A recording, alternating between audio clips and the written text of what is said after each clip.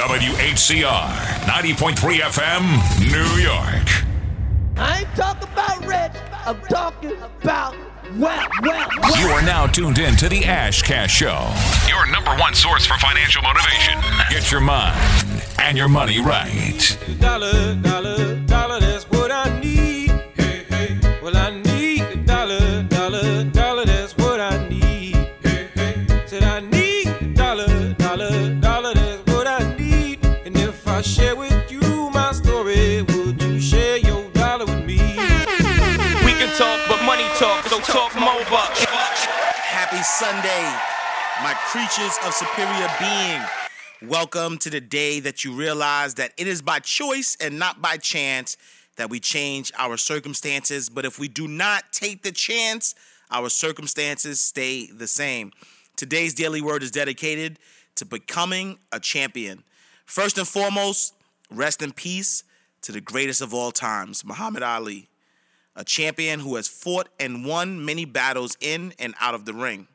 Speaking of champion, a champion is defined as a person who has defeated all opponents in a competition or series of competitions so as to hold first place. In life, the only person who we are in direct competition with is who we were yesterday. So in essence, in order to become a champion in life, you must defeat the old you. Life is about growth, and without taking chances to maximize your full potential, you remain the same. It is imperative that in every step of your life, you have the galls and audacity to go after what you know is rightfully yours. Fighting to stay the same is a fighting battle that you cannot win. It is self-sabotage, and it must stop immediately. Just as the saying goes, only iron can sharpen iron, you must understand that only chances make champions. You can analyze and dissect the game all you want, but if you never suit up and play, you will never win. Don't be a spectator in the game of life. Use your history to plan your future, but when it's time to take action, take action. Nothing can stop you but you. I'll leave you with a couple of quotes. The first one's by Dale Carnegie, and it says, "Take a chance. All life is a chance. The person who goes farthest is generally the one who is willing to do and dare." Next quote by Mary Tyler Moore, and it says, "Take chances, make mistakes. That's how you grow. Pain nourishes your courage. You have to fail in order to practice being brave." And last but not least, which is an unknown quote, and it says, "The only time you run out of chances is when you stop taking them." Matter of fact, one more, a bonus by Annie DeFranco, and it says, "They can call me crazy if I fail. All the chance that I need is 1 in a million, and they could call me brilliant when I succeed." And speaking about crazy, no, I'm joking. Speaking about taking chances, the 4'11" OMG assassin, marketing maven in the building, Mr. Sheba Jones. How are you? All is well. Happy to be here as always.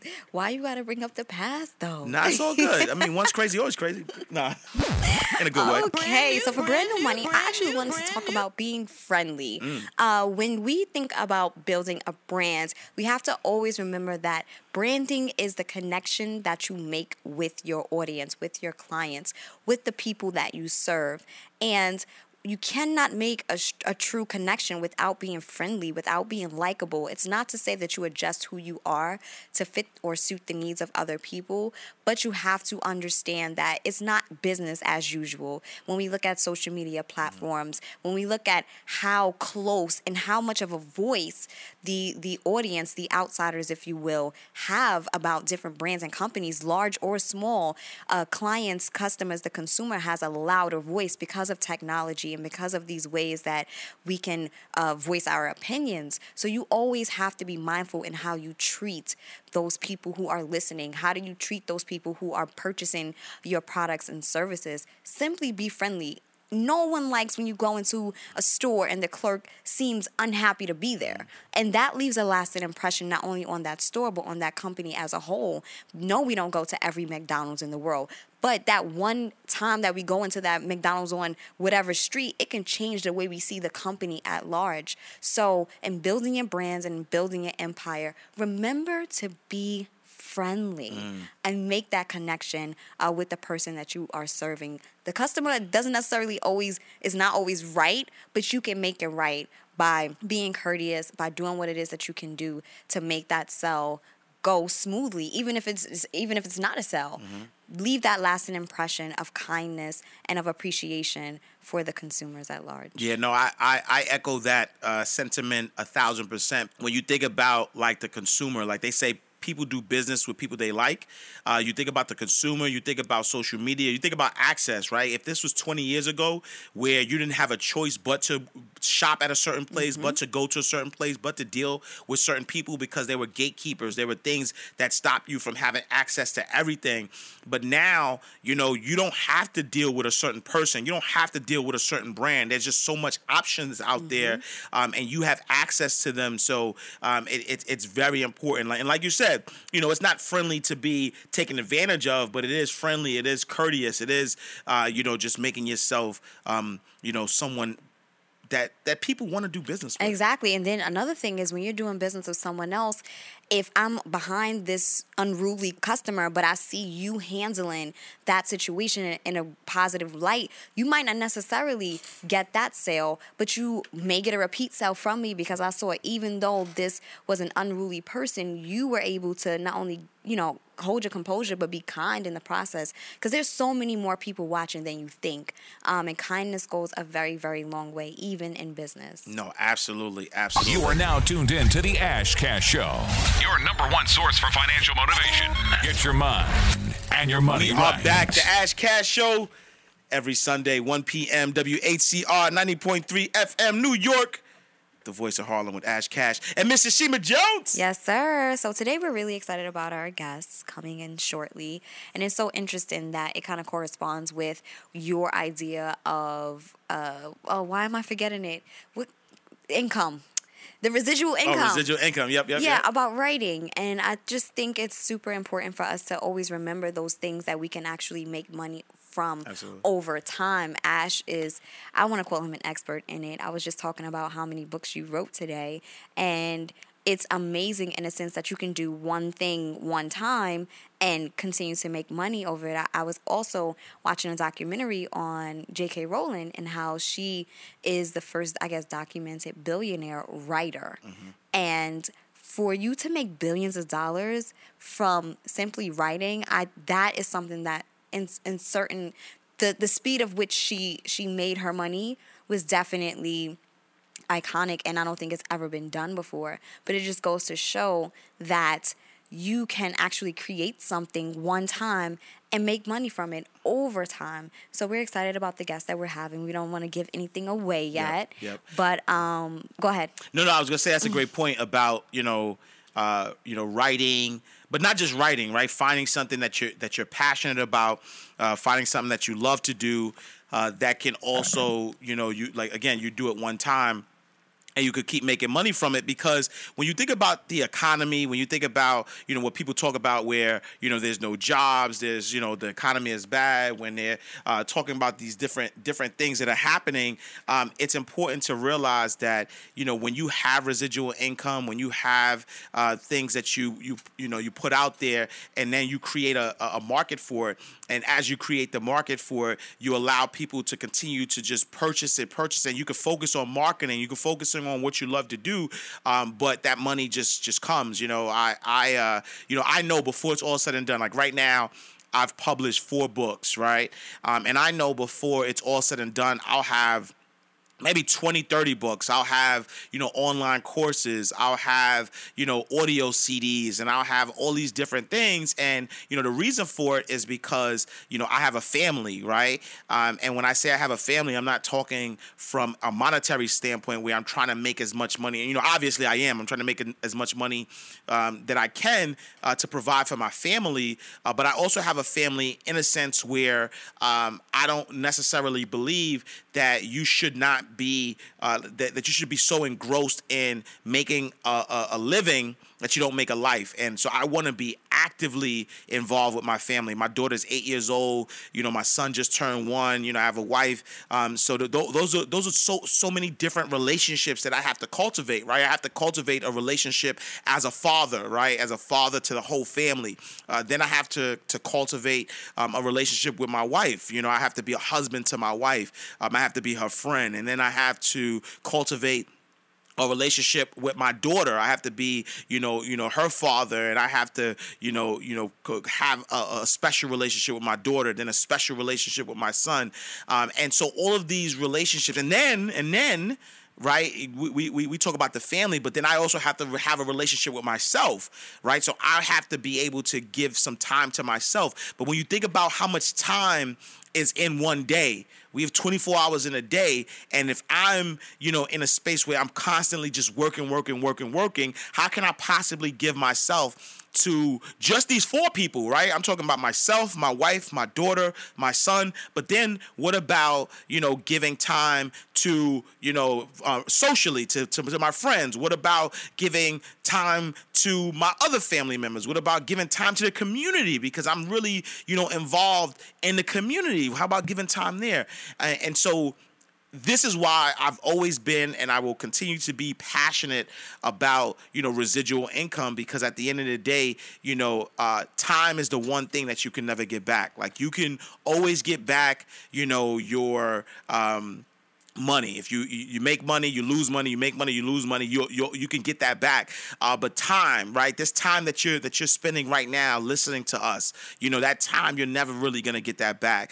So you have to be mindful of your time. And if you're at the space where you're only working for money, you have to do what you have to do. So I'm not saying that immediately, everyone's just gonna get up one day and not have to work for money. But the goal should always be to make money work for you, so that way you have that time. You can spend time with your family, spend time with your loved ones, spend the time that you'll never get back. Like, my son is never going to be 1 again. Mm-hmm. My daughter's never going to be eight again. Like, these times that pass, we'll never get them back. So it's important that we focus on that. We focus on what are the things that we love to do, but how can we do them in a way that allows us to still provide for each other, right? Mm-hmm. For our family. Like, how do we create these things that gives us this income, but still allow us to, to spend that time. So it's really important. Like, I hear people talk all the time about, work-life balance, and anybody can tell you, like, that's a fallacy. It's really, really difficult to have work-life balance. I remember listening to a speech that Shonda Rhimes gave it was a commencement speech, and Shonda Rhimes is the young lady who is Miss Thursday Night. Yeah, she owns Thursday. She owns Thursdays, right? So she has Grey's Anatomy, Scandal, and How to Get Away with Murder on ABC.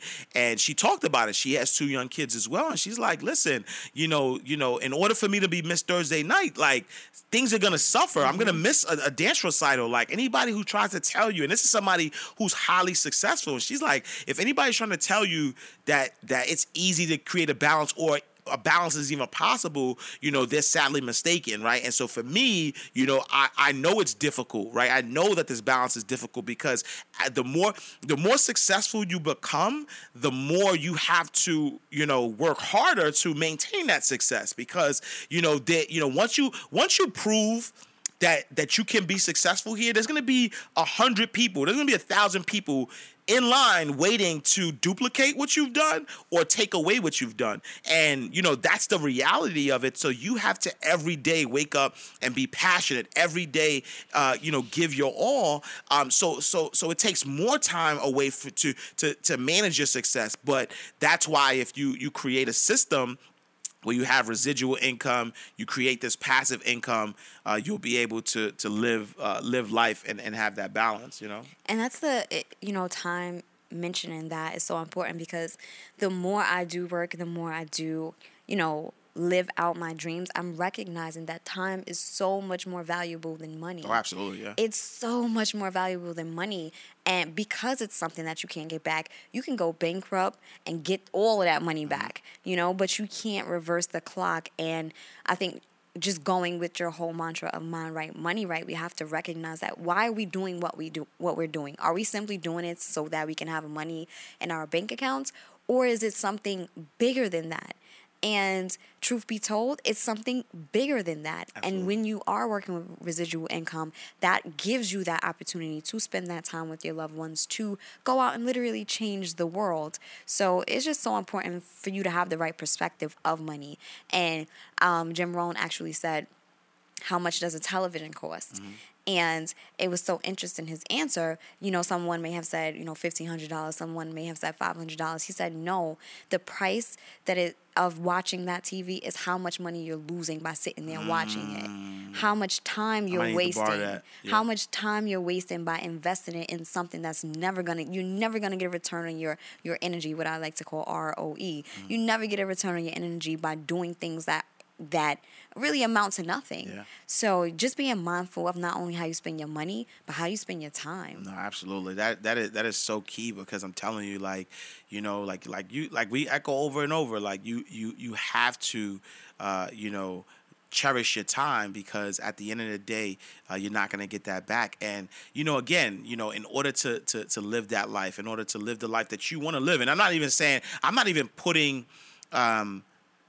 a number on it, right? Whatever you decide is the life that you want to live is going to require time for you to live it. That's it, right? So I'm not saying a thousandaire. I'm not saying a millionaire. I'm not saying multimillionaire. I'm saying that whatever you want to do, you have to put in the time, right? And another point that I wanted to make, and we're going to take a quick music break before we bring our guests on. Another point that I wanted to make is that residual income also is a stress reliever. And it allows you to not be stressful, because money, there's a Yale study, there's a book called Scarcity. If you never heard of it, pick it up. It's a pretty good book. And 2 Yale professors did a study on the stress levels, or what happens to people when there's scarcity, when they don't have, what happens to the brain when they don't have the basic necessities. And a lot of times when we're worrying about how we're going to pay the bills, how we're going to get to school, how we're going to get to work, how we're going to eat, how we're going to, all even these different things. Subconsciously, wow. Exactly. Yes. Right. We as we're worrying about these things, we cannot, what is it? Maslow hierarchy of needs, right? We have to take care of the basic necessities first before we can start focusing on the other stuff. So if you can't take care of your basic necessities, you're not going to focus on that $1 million idea or that $1,000 idea. You're not going to be able to focus on that. So that's why first things have to be first. That's why I'm an advocate of those who want to be entrepreneurs. But if you have to take a 9-to-5, take a 9-to-5. Like, I'm an advocate for that, because I know and I'm a living testament that you cannot, actively and effectively go after your dreams if you're worrying about the basic food, stuff. Water, home, shelter. Exactly. And it's so what you're saying is so key, because this not only interrupts your creativity and your flow and your space, it interrupts your relationships. Oh, man, absolutely. It interrupts the relationships you have with your family, with your spouse, with how you are in the community, with how you are in the universe. Like, it's so, what you're saying is so key. It's funny that you say you said something about community, and I won't just so no one takes offense to it, but that's another piece of it, right? Like, a lot of time I do a lot of work in the community, and a lot of times the people who are out in the community doing the work are worried financially. And I know this from having personal conversations with a lot of people who are doing the groundwork, because the groundwork in the community isn't work that is highly, you don't get high compensation for doing a lot of this work. Mm-hmm. So a lot of people are doing this work because they're passionate about the work, but as they're doing the work, they're worrying about other stuff that they're not as effective as they could be if they didn't have to worry about a lot of this other stuff. So that's why, for me, like, that's why I'm on people don't even realize this, and I don't do it to, to brag about it and to talk about it, but I actually work with people who do the work, meaning that I'll have one-on-one conversations and I'll have one-on-one, counseling sessions financially with someone who might work in a school or somebody who might work in a nonprofit organization, because I know that if I help, I want to be the person that is helping the kids, but I know indirectly by helping the service provider, I'm also helping the kid, because now the service provider has that remove that level of stress from them, and now they can focus. So, residual income, and it doesn't have to be anything big. Like if you are a poet, writes poetry. If you are a dancer, makes dance videos. If you are a workout instructor, sell workout. It doesn't even take a lot of capital to do. The iPhone 6, the Android phones, they have some pretty good cameras. You could just do so much. You have access to all of the social media, all of the people out there. Create something one time that you can sell over and over and over and over again. Because imagine this. Imagine that you didn't have to go to work to pay your light bill. Imagine you didn't have to go to work to pay your rent. Literally, I'm just sitting back because this is probably not proper English, but it's so possible. It's so, you can do this, and I know I'm working on certain things as you already have certain things going on with it, and it's so important. And I think because we're on that spinning wheel and that rat race, we don't take the time to sit and really ponder over this idea of creating something one time and making money. It may be from the only thing we may know is that 9 to 5. Yep. The only thing we may know is, depending on the government, depending on where you come from and your upbringing and your perspective, your global perspective, you might have limited vision in this area of residual income, because to some people this is not possible. Absolutely. But it is possible. Absolutely. And you have to really take that time out to, I think an awesome show idea will be different forms of residual income. We need to work on that. But it's very possible, and it's just a matter of coming up with an idea and putting in the work to actually make it happen. No, absolutely. All right, we're going to take a quick music break, and we'll be back. This is Ash Cash, Mr. Shima Jones. Ash Cash Show. You're now tuned in to the financial motivator himself, Ash Cash, Mr. Mind Right, Money Right. So we are back to Ash Cash Show every Sunday, 1 p.m., WHCR 90.3 FM, New York, the voice of Harlem, with Ash Cash. And Mr. Shima Jones. All right, so we're excited about the guests. So we were so excited about residual income and all that stuff. So that's why we kind of, started talking about that. But we have an awesome guest with us today. I'm saying awesome. All right, so we have Miss Judith O. I'm going to say O because I don't want to mess up your last name. That works. So we have Miss Judith O in the building.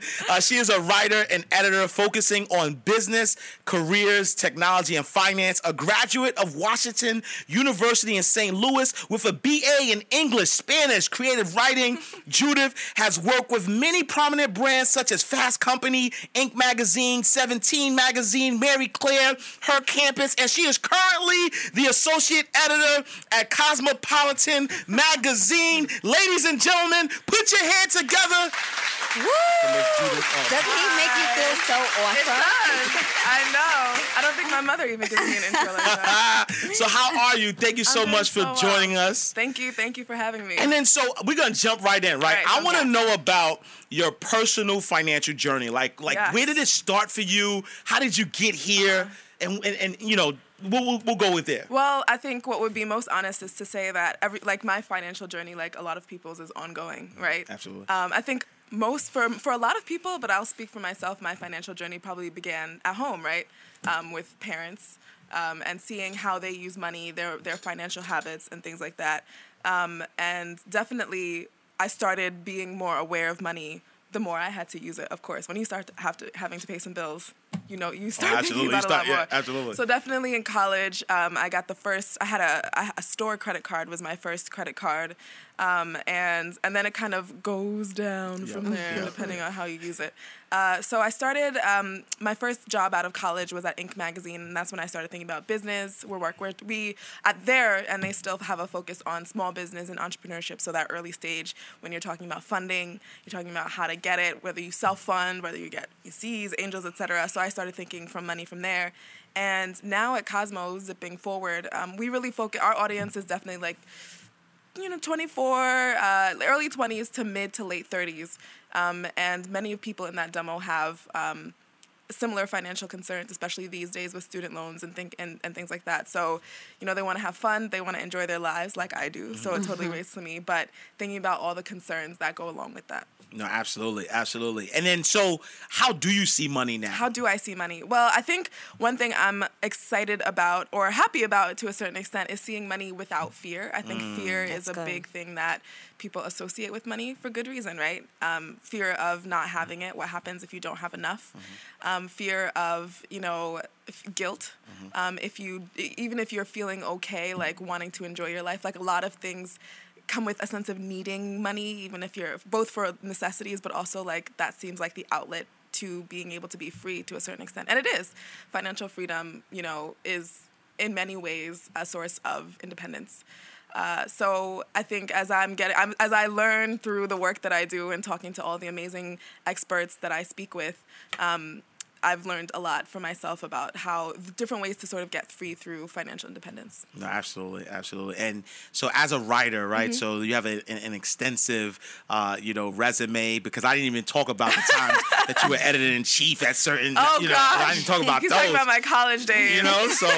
But I'll take it. Right? But how did you, where did you get your passion for writing? I think it's one of those things I've just always had. I still have, because my parents, especially my mom, my dad too, never throw anything out. So I still have the very first book I wrote, which was in kindergarten. Nice. It was laminated. Nice. It was about our family vacation to Florida. So I think it's just always something I love to do. I was talking to friends yesterday, and I have an older brother, 3 years older, and my parents told me that I used to cry because I couldn't read yet. I was like, you can read. Wow.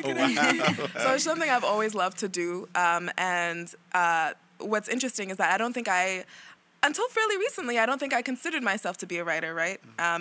I don't, my parents, one works for the city and one works for a company, and we had books and all kinds of things around. My grandparents were really big on reading and writing, would make me look things up without telling me the meaning of them.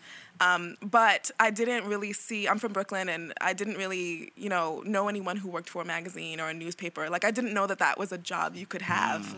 I loved reading and writing, but I didn't know how to professionalize it, or that was even something I had access to, until I spent 1 year at Mark Twain Junior High School out in Coney Island.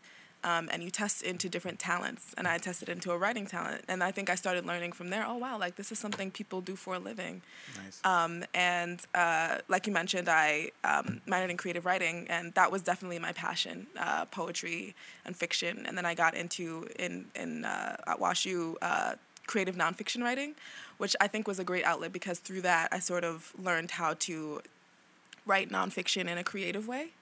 To use different kinds of voices and things like that. So, and you could tell though, because as you're talking, I'm like, I knew you was a poet though, because as you talk, I'm like, man, she got see that little spoken word. Yeah, it's like poetry as she's talking. I'm like, no, she's a poet too. I saw it, I could see it. But yeah, no, it was cool. I think, just in general, that's and that's what I talk about at Cosmo too. We talk a lot. We love to, of course, tech is a big thing with lots of people now, but people don't realize that tech intersects with their lives in many ways. If you use a smartphone, tech is in your life, right? If you use email, you know how to use tech to a certain extent.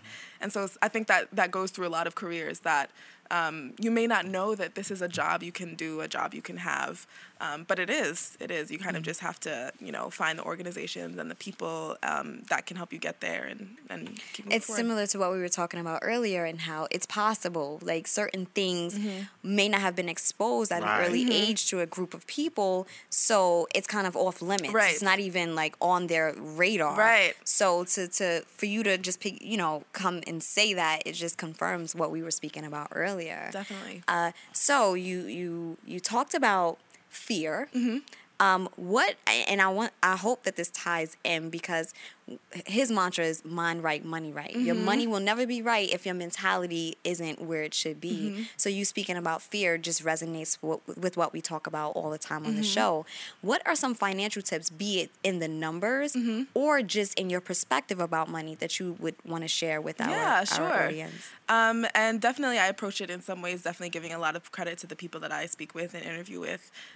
So tips, I think that sounds like such an overarching thing, fear, but I think one thing that I'd urge people to do is look at their habits, and it's an ongoing process, because then you can sort of, if you feel like you never are on the right track, there are reasons for that, and so looking at that. So, everyone's financial picture, it's not one fits all, right? Like everyone needs to do different things or has different habits that get them where they are.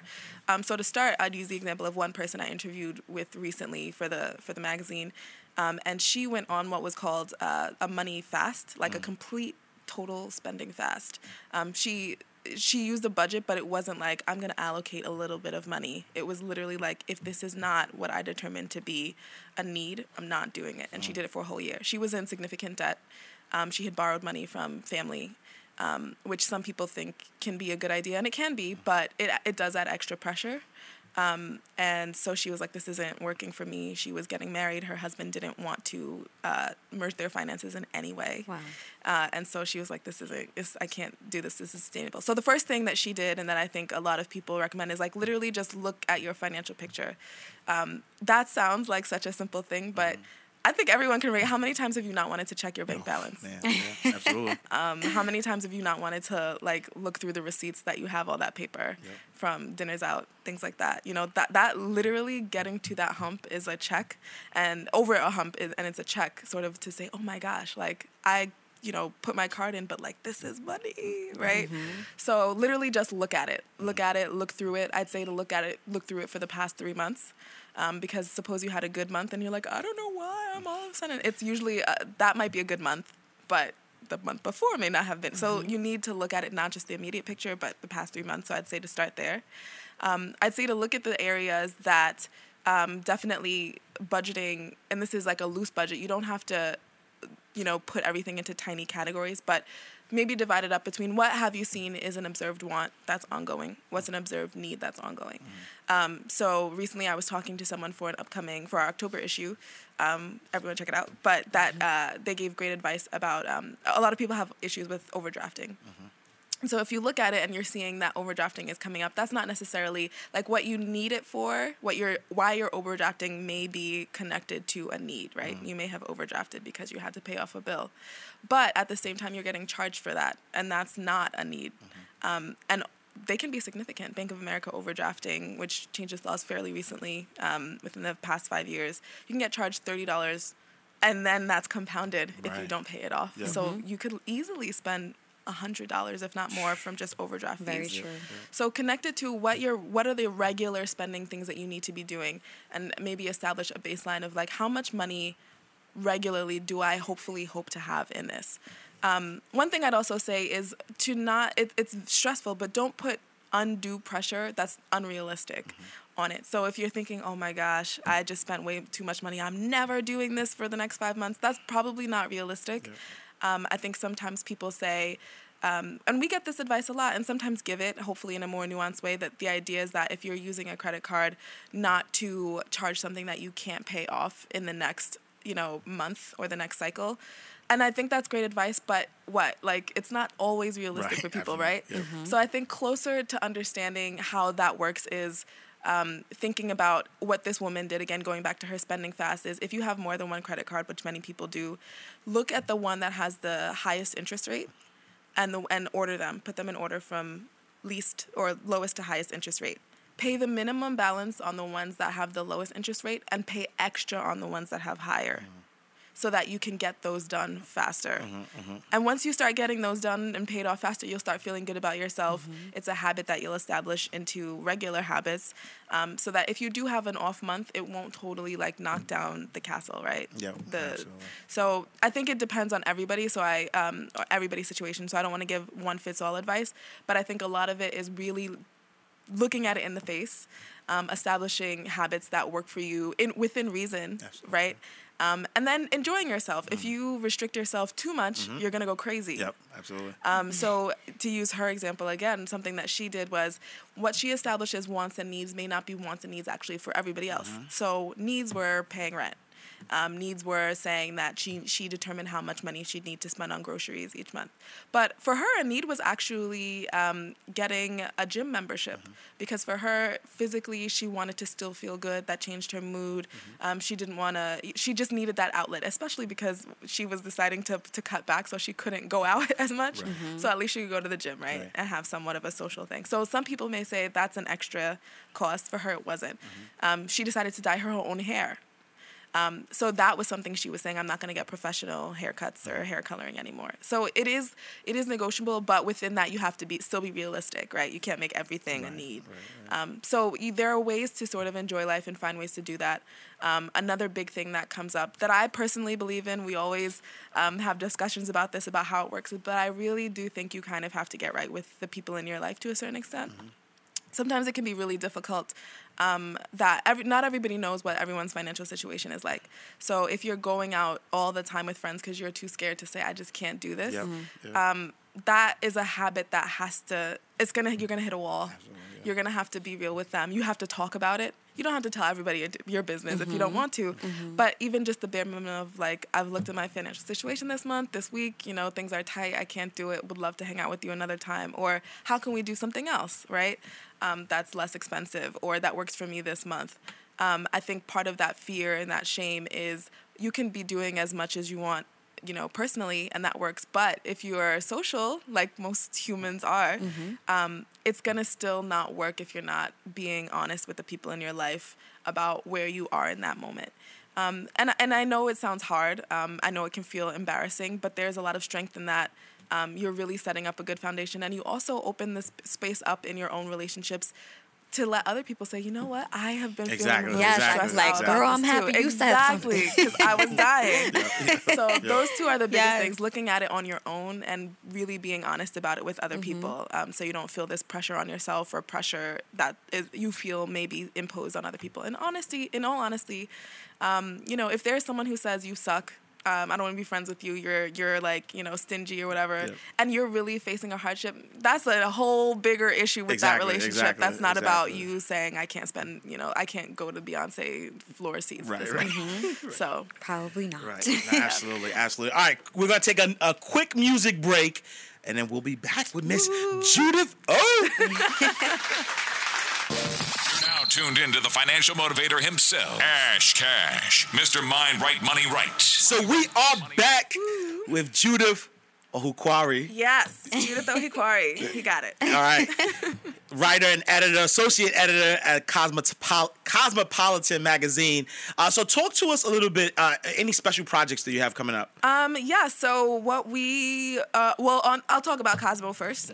Every year for the past 2 years, we have this Fun Fearless Life event. The first year was at Lincoln Center. We had about 2,000 amazing people come through, buy tickets to hear speakers, to network. It's a really big networking event. Last year we had it was more intimate. It was in our office in Midtown Manhattan at Hearst Tower. And we had about 250 people come in our headquarters, which is sort of our home, meet the editors, meet speakers, to learn tips about, work, professional life, things like that. Both sides of it, both sides of your personal and professional life. Who were some of our speakers? We had Amy Cuddy, who's a big motivational speaker. A lot of people know her TED Talk. We had Opal Tometi, who was also in the magazine, who was one of the co-founders of Black Lives Matter, talk about movement building and a lot of social justice issues that are going on and relevant to everybody, whether they know it or not. So it's really cool. We're doing it either October or November this year, so keep your eyes peeled. On the side, some of the things that I do, I am a workshop leader at a local organization called New York Writers Coalition. And what we do is we put on free or greatly reduced workshops for underserved populations around the city. So For example, like a lot of people are familiar with Gotham Writers Workshop, which is an amazing organization. I've definitely taken classes there where you take writing classes and anything from screenwriting to poetry. But what we do, that's not necessarily accessible to everyone, although they do have their own tiers. So what we do is we do it for different populations. I am a workshop leader at CHIPS, which is an organization in Park Slope, and they do transitional housing for women who are homeless with children, young children, and that's sort of a transitional housing. So we do writing workshops with them. I lead that one. We've done workshops with incarcerated teens at Rikers, incarcerated women at Rikers, young teens, both boys and girls in Sunset Park. There's a regular ongoing one at Brooklyn Public Library, the main branch. So we have, check them out, New York Writers Coalition. It's an amazing organization. Those are the free ones, but there are ones that are meatier if you're interested in those, and you can pay for some of those. So yeah, that's awesome. That's something I'm working on. And yeah, what are some projects I'm doing? I'm trying to get back into writing creatively myself. Not trying. More. We don't I'm use that. doing it. Yeah, I'm doing it. It's happening. Sorry. I'm happening. Okay, It's sorry. happening. Okay. So yes, check. No, absolutely. All right. So, if someone wanted to connect with you, what is the best place to find you? What is the best place to find me? I'm definitely on Twitter. I talk about things work and not work there, so you can find me there sharing events. Also on Facebook. It's facebook.com with / my first and last name.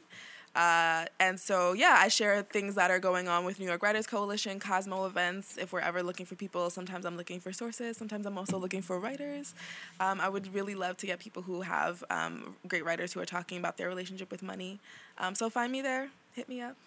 All right. Good stuff. All right. Round of applause for Miss Judith Ohikuare. Yes, Ohikuare. You got it. Thank you so much, for stopping by. Miss Tashima Jones, so this is that time that we dislike this time because, we got to go. Yeah. Right? So, Miss Tashima Jones, where can the people find you? You can find me at tashimajones.com. All of my social media and contact information can be found there. And I am Ash Cash. Make sure you visit me. IamAshCash.com. Become my friend on Facebook. Facebook.com/IamAshCash. Follow me on Twitter. Twitter.com/IamAshCash. And I'm on Instagram too. Instagram.com/ I am Ash Cash. Till next week. Same time. Same place. You are now tuned in to the Ash Cash Show, your #1 source for financial motivation. Get your mind and your money right.